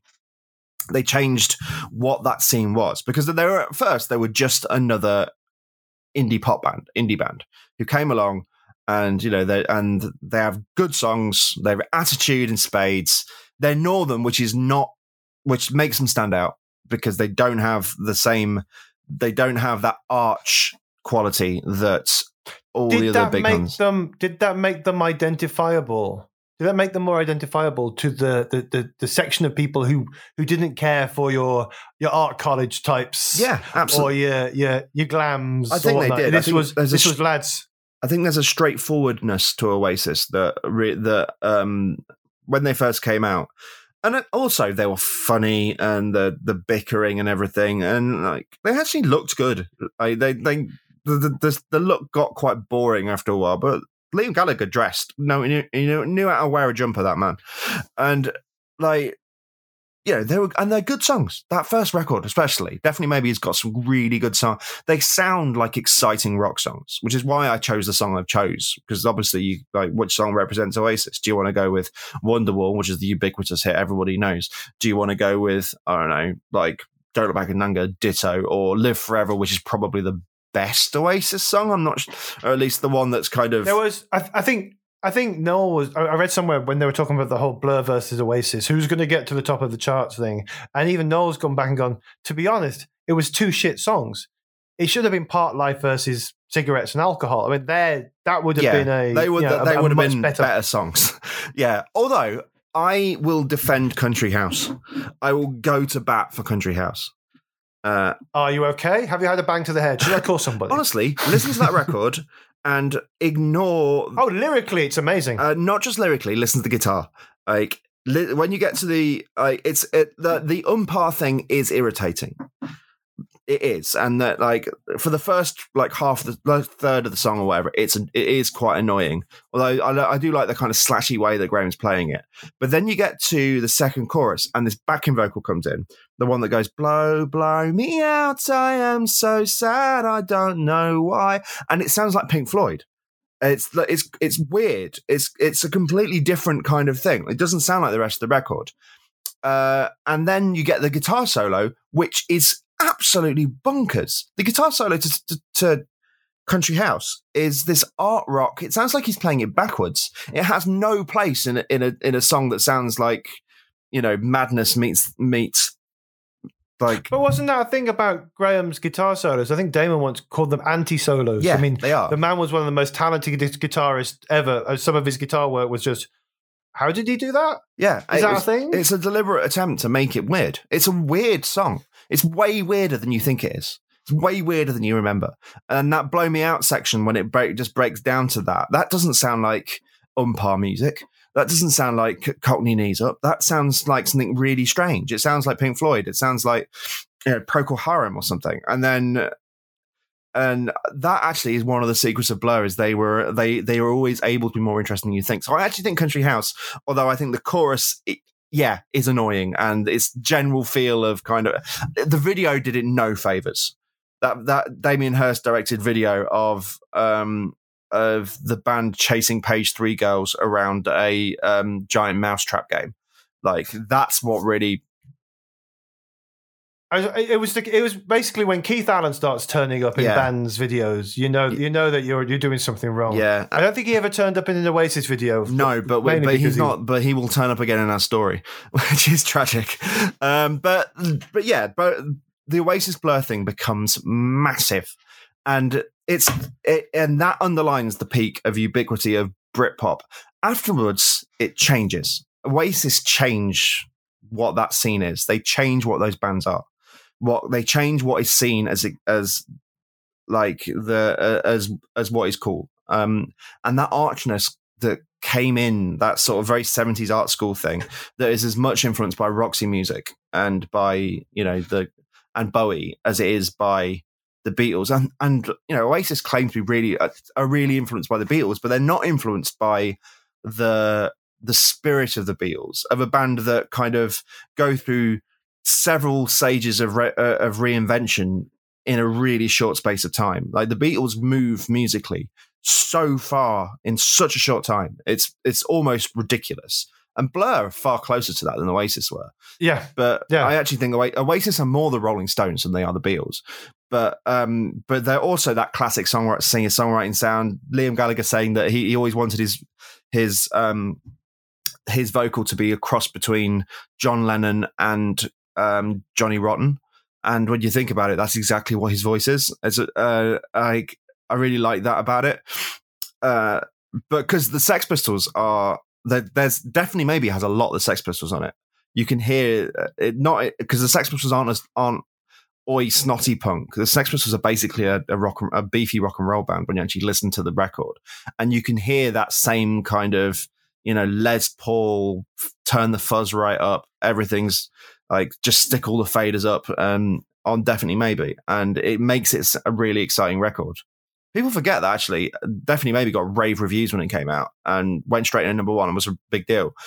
Morning Glory got kind of panned.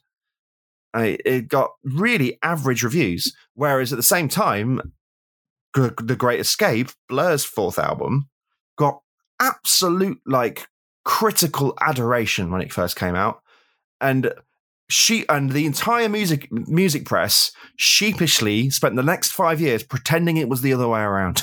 Pretending that they knew that Morning Glory was a classic record, and that they knew that Blur were on the slide when they released The Great Escape. Isn't there an argument to be made that Blur made a terrible choice to get involved in this sort of Blur Voices Oasis thing that the press had manufactured? Because Blur were massive. Oasis were up and coming. Oasis got so much free publicity. with this. And Blur basically could only lose. I mean, they got the number one, but then the next 2 years they had to go off and reinvent themselves. Yeah. So maybe the best thing that happened to Blur was Oasis. It kind of was. Blur went off and made what I think was Blur's best album, which was I Blur. certainly think there's an argument that their self-titled record is their best record. I'm not sure it's my favorite one, but I love it. I mean, I like all Blur. I like every Blur album.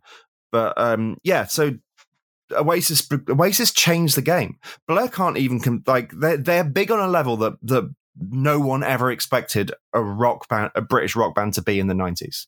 They're big in a level. They're a stadium band, and they skip a stage. Like, it's traditionally, if you're an indie band, you play, you come out and you play like the local band circuit, local venue circuit, and then maybe student unions and clubs, and then theatres, and then arenas, and then stadiums. You play Wolverhampton Wolfram Hall on your first tour. You play Wolverhampton Civic Hall on your second tour, and then maybe you get to stadiums. Yeah. Well, there's a stage in between, but after you play the Civic, you play the NEC. That's the next stage. Then you get to stadiums, and because the jump from a stadium from an arena to a stadium, you're going from a 200 capacity venue to a 500 capacity venue to a 2,000 capacity venue to a 10,000 capacity venue to a 50,000 capacity venue. You're entering the world of Queen. Yeah, and state levels of. And Blur briefly became a stadium band. Blur played like one stadium gig. Where was it? Mile before after Part Life came out. Like the Part Life comes out, Blur are now the biggest band in the country. They play the Ali Pali, that famous show at the Ali Pali, which there's a video of it which I love, and it's a proper like raucous old time. Like there's a bit where Damon dives into the audience during There's No Other Way, and all the girls in the front row literally destroy his t-shirt. And Graham Coxon's singing his backing vocal going, "Please don't kill our singer. Please don't kill our singer." It's crazy. It's Blur Mania. And then they do Milan Stadium, like after they've written The Great Escape, but it's not out yet. They debut Country House at that gig, and it gets this massive reaction. And the record label and the industry, like their label people, are just going, "Well, that's the single, then, isn't it?" They wanted Stereotypes to be the first single, which is I think is a much more interesting song. That's the first song on. It is a much more interesting song. It is, however, the worst song to ever choose the first time you ever sing karaoke in your life, particularly when you can't remember the high bits are coming. You're like, there's something in here that I can't. Oh, there it is. Because that's Blur's. It's a terrible choice. That's Blur's pop star era. But actually, they're already like realizing that they're in a bad place. They're already realizing that they're unhappy. Damon is miserable. Like, he didn't want to be that famous in the end. Graham is completely miserable. Almost everybody in the band is an alcoholic. And then you listen to The Great Escape, and it opens like. I always liken it to In Utero, which sounds weird, but in both cases, both bands, Nirvana and Blur, had these huge, era-defining pop records, Part Life and Nevermind, and then both of them then make a weirder album than you realise. And they both open with a discord. And it's really like the first chord of on In Utero on Serve the Servants, that it's a deliberate discord. The first chord sound you hear on The Great Escape is Stereotypes, which starts with jang jang. It's like it's a discord, and it's literally it's a note going. We are deliberately trying. It fails. It's a failed attempt at trying to change things up. But Blur are huge, but then no one sees Oasis becoming huger. They're just another band for a while. They're a good band. People like them. And they become big very quickly. Like I said, they skip a step. They go from theaters to stadiums. They do one arena tour, and then that's it. And they're never small enough to play arenas again. Whereas Blur, basically, they got one stadium show. The same as the Manics. At the peak, they got to play one stadium show, and then they went back down to arenas again. Whereas, yeah, and then the Battle of Britpop comes along. We can't. We'll move straight into the song in a minute, but we can never. You can never overstate how impressive it was to sell those 2 days at Nebworth so quickly so many people. And if you look at the fan base of that, like Oasis have become, in the popular imagination, this very laddie band, and lad rock came out of it, and Loaded magazine, and Oi, and Liam Gallagher pinching Damon Albarn's bollocks on a football pitch, and they did change. They Oasis are the band that shifted all that across, but actually they were not just a blokes band at their peak. They were a band that everybody likes. And if you watch, there's a documentary that came out last year about Nebworth. It's really good, really interesting documentary. I really recommend it. And what strikes you when you watch it is how many girls there are in the crowd, talking about how they want Liam's babies, and it's a properly 50-50 gender mixed crowd. It's just everybody. And that changes. That happens a lot. That I think if a guitar band goes the distance, like the Libertines were the same, like in their peak, like it was a 50-50 gender split. They weren't a lads band, but now if you go and see them, it's a very blokey audience. And Oasis did the same thing, but they were completely universal, and for a while, I think justifiably so. So the song I picked, which we should definitely play because we're getting on with time, we're going to play Rock and Roll Star because I think, it's a manifesto. It's a manifesto song. It's saying, this is who we are, this is what we do. It could have been Cigarettes and Alcohol, which does a similar thing, but I think Rock and Roll Star is just a really, really exciting song, which they didn't play at Nebworth. Noel Gallagher said one of the things he was really surprised about at Nebworth is that he looked at the back track list and went, we didn't play Rock and Roll Star. Were we off our heads? God, the arrogance. I was like, yeah. But yeah, I think it's the song that sets up why Oasis are an exciting band, and the song that reminds you why people were so excited about them, and that gave them that springboard, that platform to become what they became.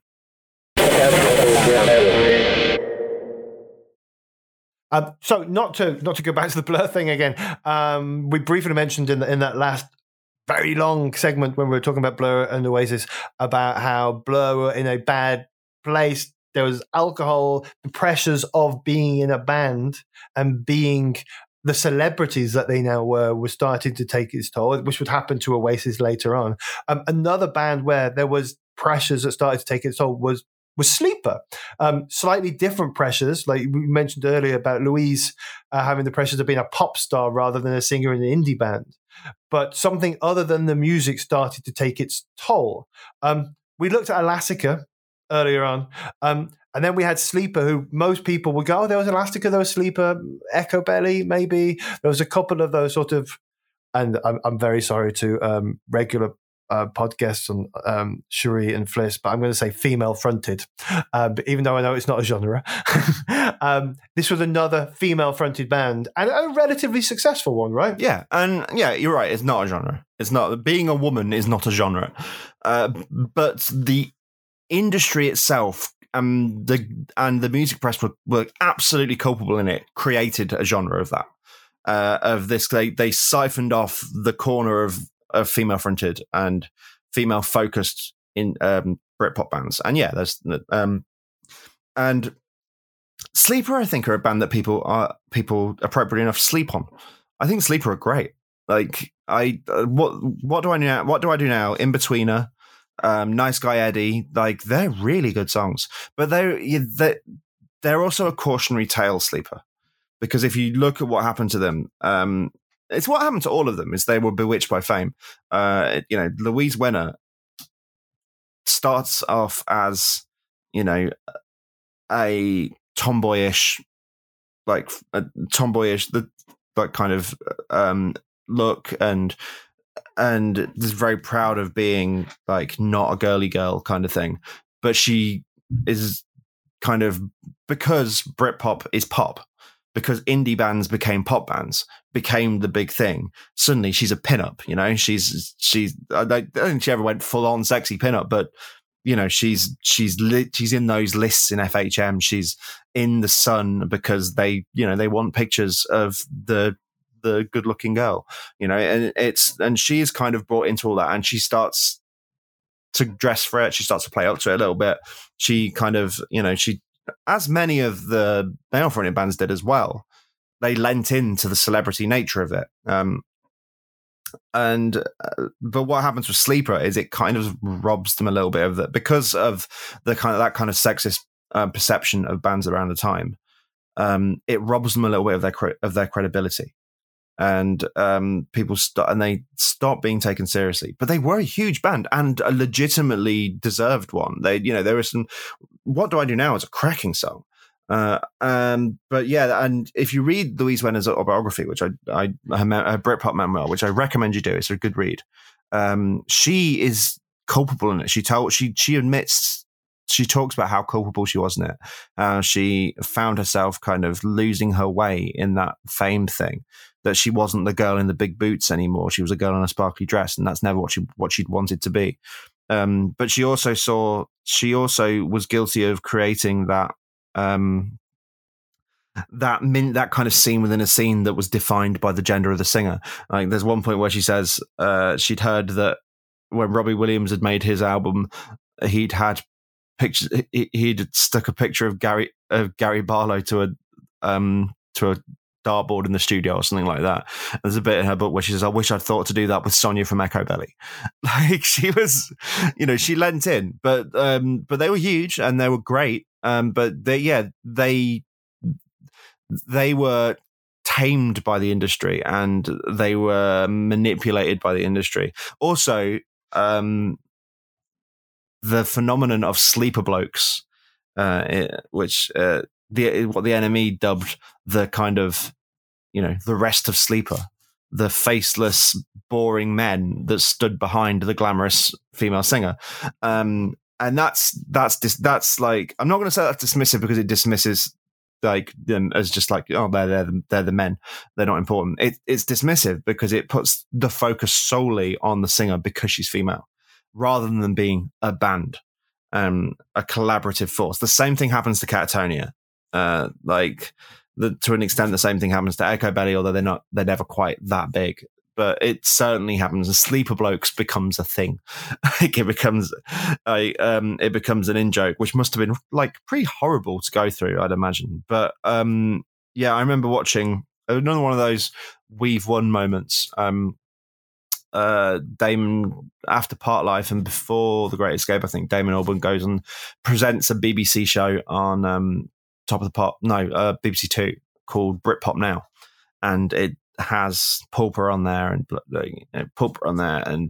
Sleeper and Elastica and Marion, I think, and loads of bands, and it's a really good show. But I remember thinking, this is on like 6 o'clock in the afternoon. This is it. Like, the music I love is the music that everybody loves now, and Sleeper are great on that. And I just remember thinking, this is a really, really good band. And my favorite song of theirs, it's a cross between In Betweener and What Do I Do Now. I'm still not sure which of those is my favorite, but I'm going to go with What Do I Do Now, which I think has got a real punch to it.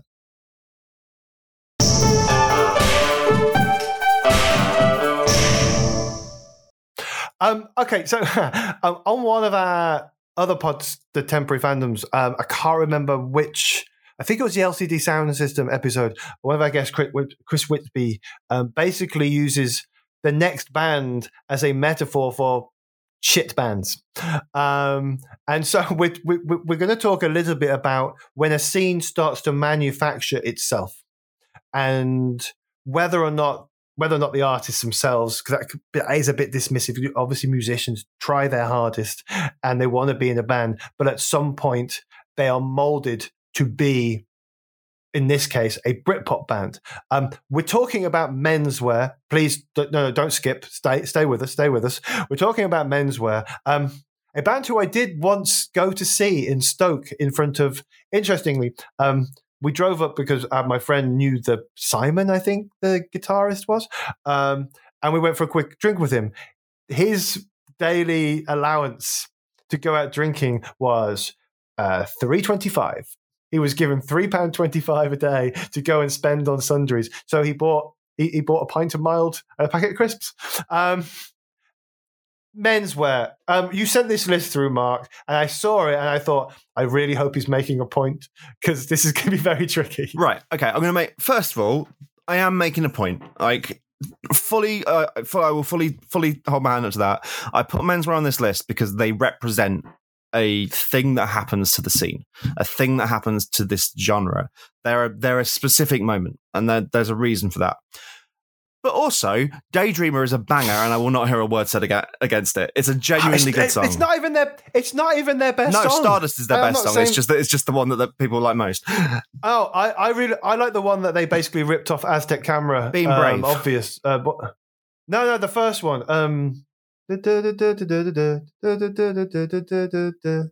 I'm happy. I'm something. We're going to have to revisit this and find somehow. Out. I'm happy somehow. I think it was. It was basically an Aztec Camera ripoff. Anyway, but yeah. Anyway, sorry. We've got Daydreamer. Yeah, Daydreamer. Which, by the way, has one chord in it. I have absolute respect for a band that can get a hit single with a song with a guitar band that gets a hit single with a song with one chord, and a bass line they nicked off Wire. But it works. It works. I actually think it's a really good song. But so. What is fascinating about this era? You're right. It's a scene that starts generating itself. It becomes self-perpetuating. It's like eventually 3D printers will be able to will be able to 3D print all of the elements you need to make another 3D printer, and that's the point when. I thought you were going to say 3D printer will eventually be able to 3D print menswear. that will come shortly afterwards. And we can only, I for one, welcome our new besooted overlords. That is an apocalypse I did not foresee. But like, what happens is record labels, because you remember that the mid-90s is the golden age of the music industry in terms of how much money is being generated. Like, it's the last hurrah of the music industry because most of them don't realize what's coming, which is the bottom falling out of the arse of the industry. It's 5 years away. In the mid-90s, everyone is on a jolly. Have you ever read that novel, Kill Your Friends what's his name? Somebody Niven. Scottish journalist. I haven't. It's very good. Anyway, it's very good. It's about a mid-90s music executive doing a shitload of cocaine, and it's a proper scabrous, like unpleasant, darkly funny book. I really recommend it. I really enjoyed it. You'll fly through it. But anyway, I digress. The music industry has fully latched on. Like, Oasis are on Creation, which is a minor label, but that's how they're owned by Sony. Blur are on EMI, Parlophone. Are they on Parlophone? Yeah, Parlophone. Who bought Food Records, whose owner Dave Belfi took the money and bought a house, a very big house in the country. But like, Britpop is huge. It is million selling huge. Like, these bands are selling in numbers nobody saw coming. And it happens after What's a Story, Morning Glory probably is the one that kicks the door down. But and was it also part of? It wasn't just the Britpop thing. It was part of Cool Britannia. Yeah, and Tony Blair's coming along and sort of latching onto it. And there was the Euro '96 football, and everything just sort of came into this. It's part of the same brand. Thing. And it's very telling that the one thing everyone remembers about Euro '96, apart from the penalty, look at me making football jokes like I know what I'm talking about.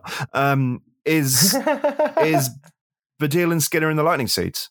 Like, it's the Lightning Seeds. It's a Britpop anthem. They write 3 lines. It's a Britpop anthem. It's a full on Britpop song. It's a Britpop band fronted by 2 British comedians. And yeah, there is a cultural moment happening. And Blair totally leans into it, totally takes advantage of it, and also kind of rides on it a little bit and probably ruins it. But yeah, Cool Britannia. It's suddenly being British, celebrating your Britishness, Like, only 5 and years. in a way that when Morrissey tried to do it, That's exactly what I was about to say. Oh, sorry. That's right. Only 5 years earlier, Morrissey is on stage in Finsbury Park, supporting Madness, waving a Union Jack around, and he's accused of flirting with fascist imagery. Now, at the time, a lot of people defended him. I defended him about that for years. Turns out that we were wrong. Make of that what you will. He was flirting with fascist imagery. He absolutely was, but he wasn't just there, but on purpose, knowingly, because as it turns out, Morrissey has unpalatable opinions that many of us might regard as racist. That is the official viewpoint of this podcast. And you'll notice there that I, as a journalist, am very aware of how to phrase things in ways that won't get us sued. Now, edit Morrissey bit. I've just written down edit Morrissey bit. Waving a Union Jack on stage was seen as being inappropriately nationalistic, as kind of conjuring up images of Enoch Powell and the National Front and the black shirts and all that sort of stuff.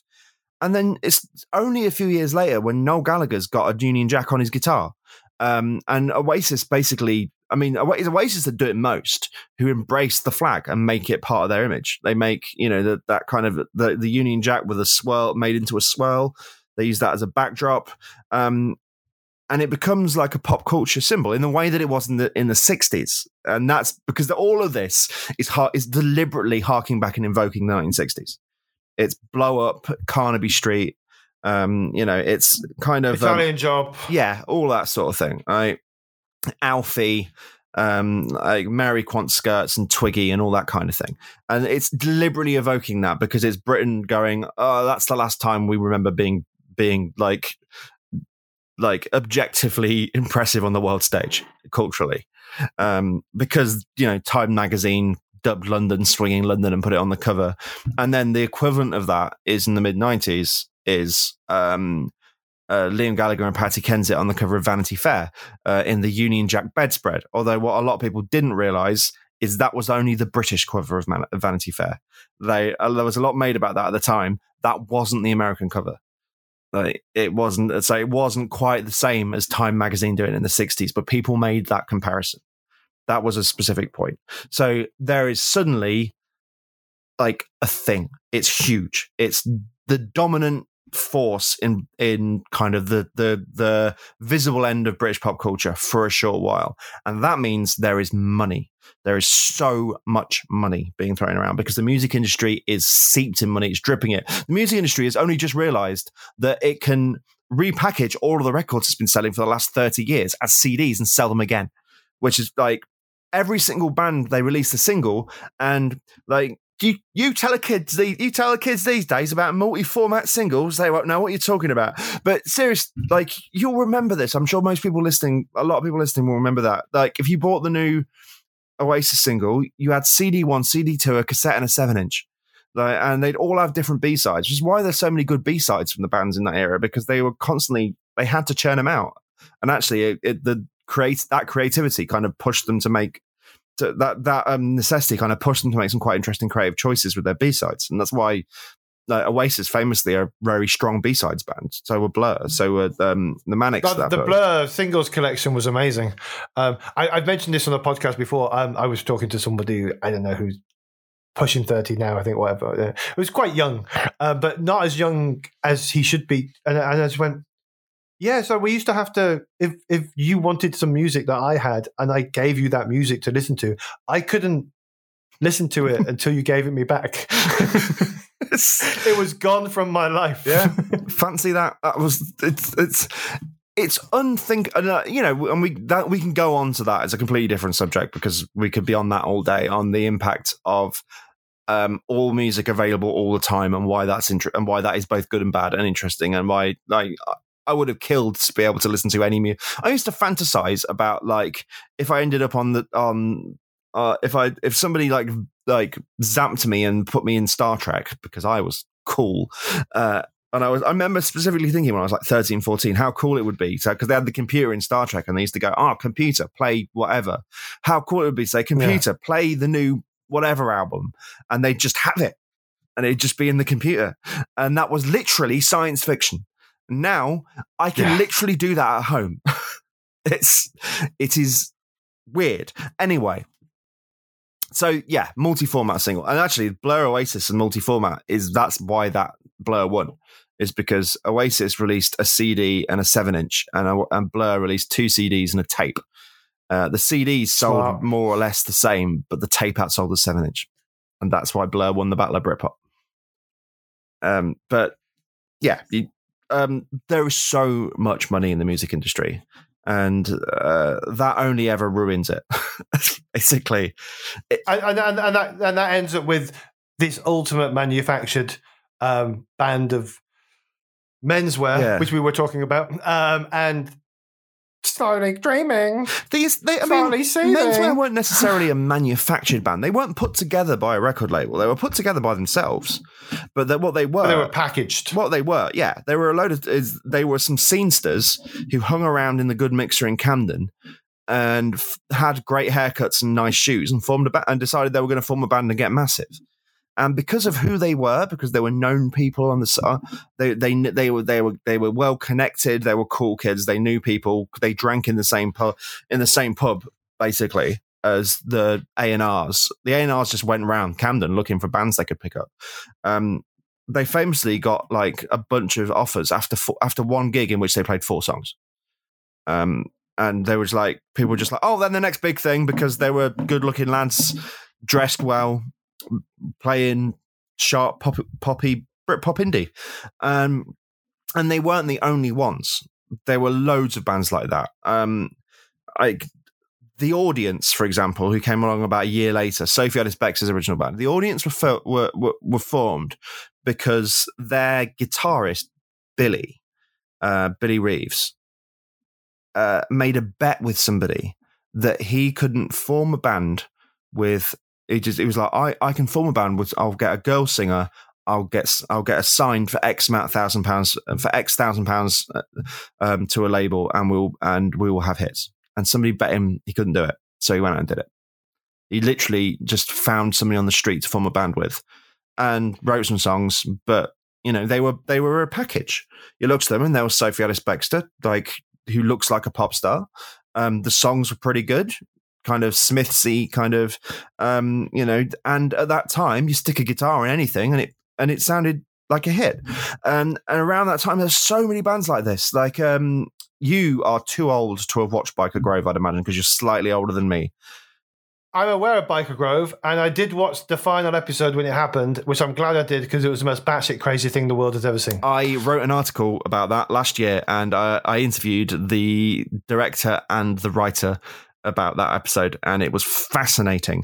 I will send it to you, but if you search Mark Burrows, which is me, on the Den of Geek website, there's a deep dive on the final episode of Biker Grove, which because it is genuinely batshit, but we digress. After Ant and Dec, as PJ and Duncan became pop stars, they went looking for Biker Grove to find the next one, and they and Donna Eyre, who became a kind of Loaded magazine style TV presenter, and another girl in it whose name I can't remember, were plucked out and formed a band that were called Crush, which is a very Britpop name. And they were stuck in a studio, and they essentially made what sounds like a Britpop record. It's called Jellyhead. It's not. It's actually all right. It sounds like Republica. You know, it's got all of the guitars. It's got the attitude. It is a self-consciously Britpop record made to be a hit, not made because in that romantic way that we think about our indie bands, our rock bands, our, you know, quote unquote serious singer-songwriters, you know, tortured artists sat in their bedsit knocking out masterpieces that then become million sellers. This was a cynically put together record label, professional songwriters, two young girls who are in a TV show, like, and menswear are a goodie, represent that. Like, actually, menswear are quite good, and that's but essentially, you know, they got flown all around the world by they like got different record labels to fly them places. They played them off each other. They knew there was a bidding war for menswear because the amount of records that Blur and Oasis had sold. And it was the last days of Rome. It was carnage.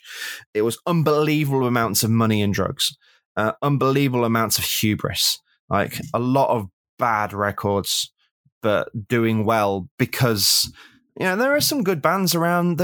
Like a lot of those good bands, those bands around there, are still like if you looked good and you were wandering through Camden High Street carrying a guitar, you got a record. You'd walk in one end with a falafel wrap and walk out the other end with a record label, with a record deal. Like they were signing anyone who looked part, and there was like that classic: we throw as many of these at the walls and we see what sticks.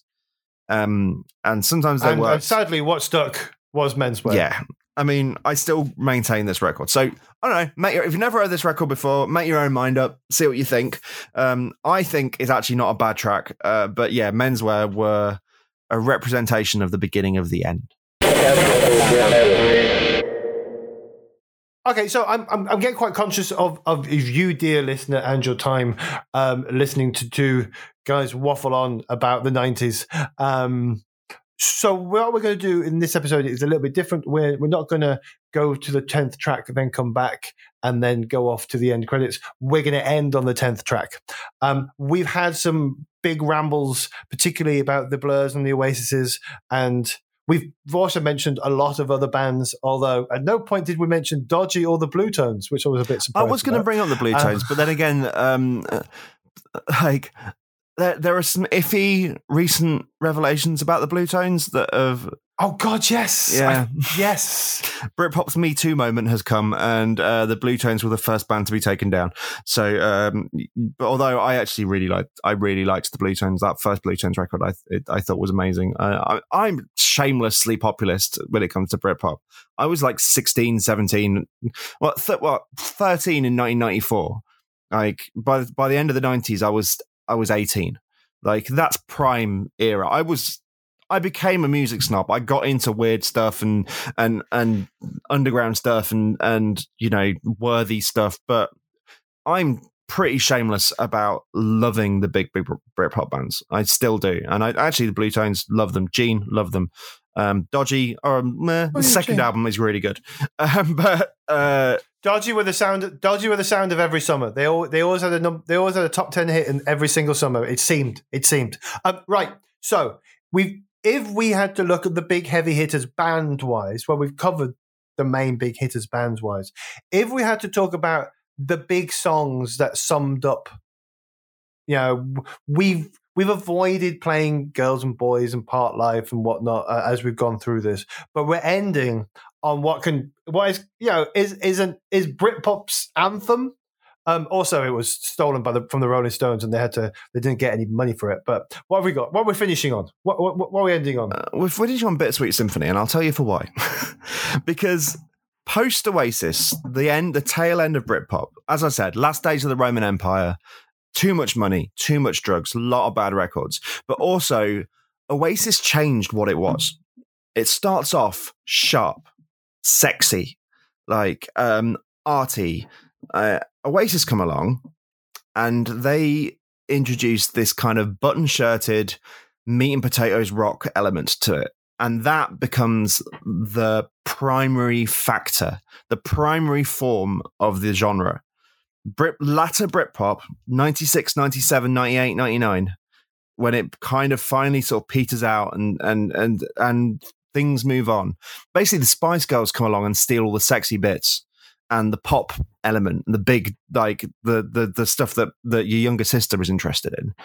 And what's left becomes very, very, I mean, a lot of it very boring. And you get bands like Northern Uproar and Cast.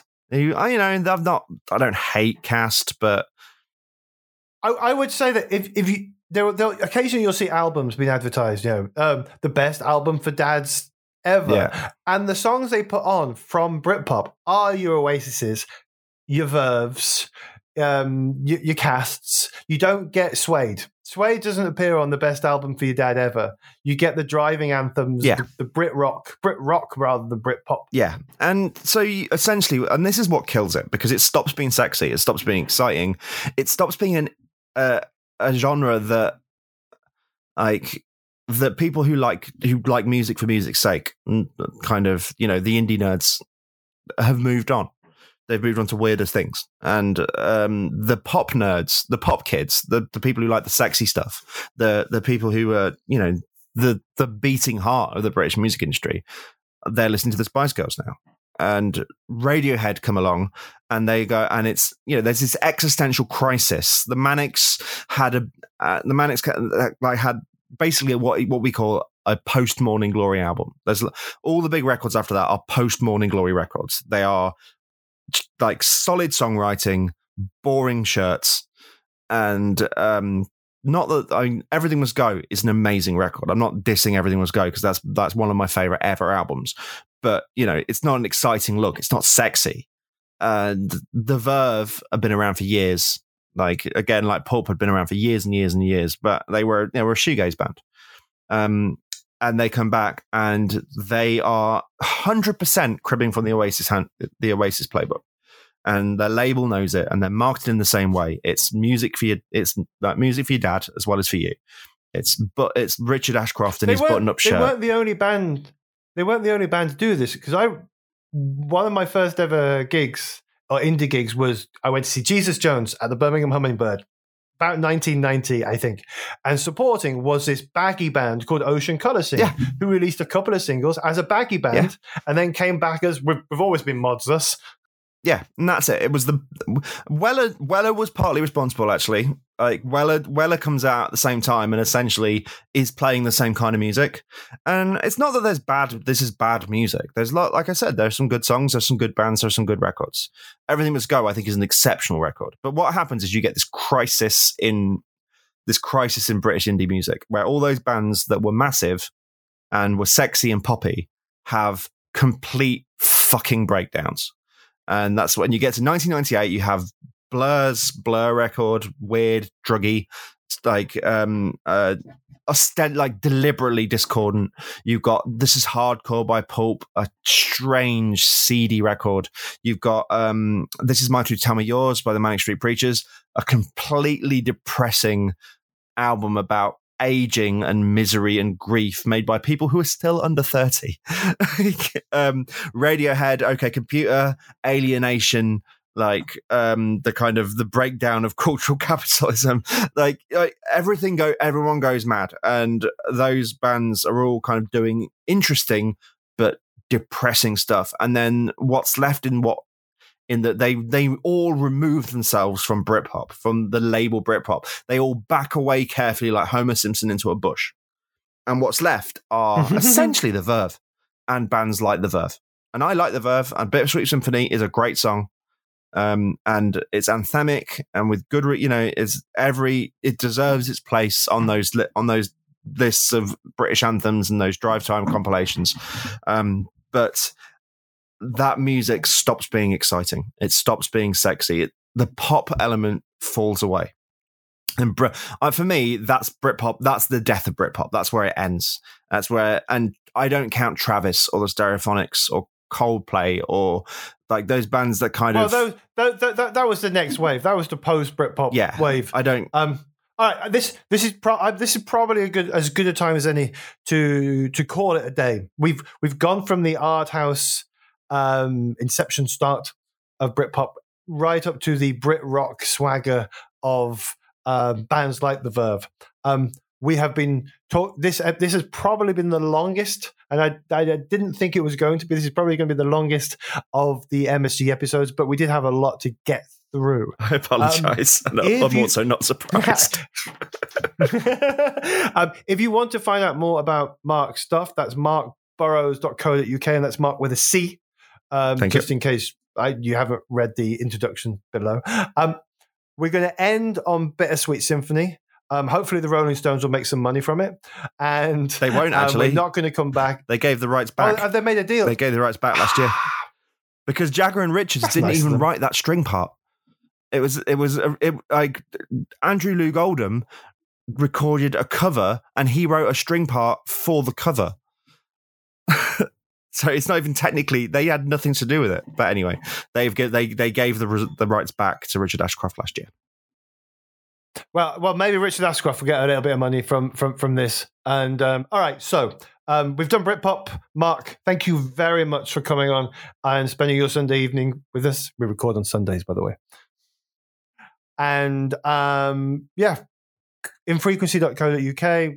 That's where you find us. You'll find all the other stuff. And we're going to end on Bittersweet Symphony. So, bye. Bye.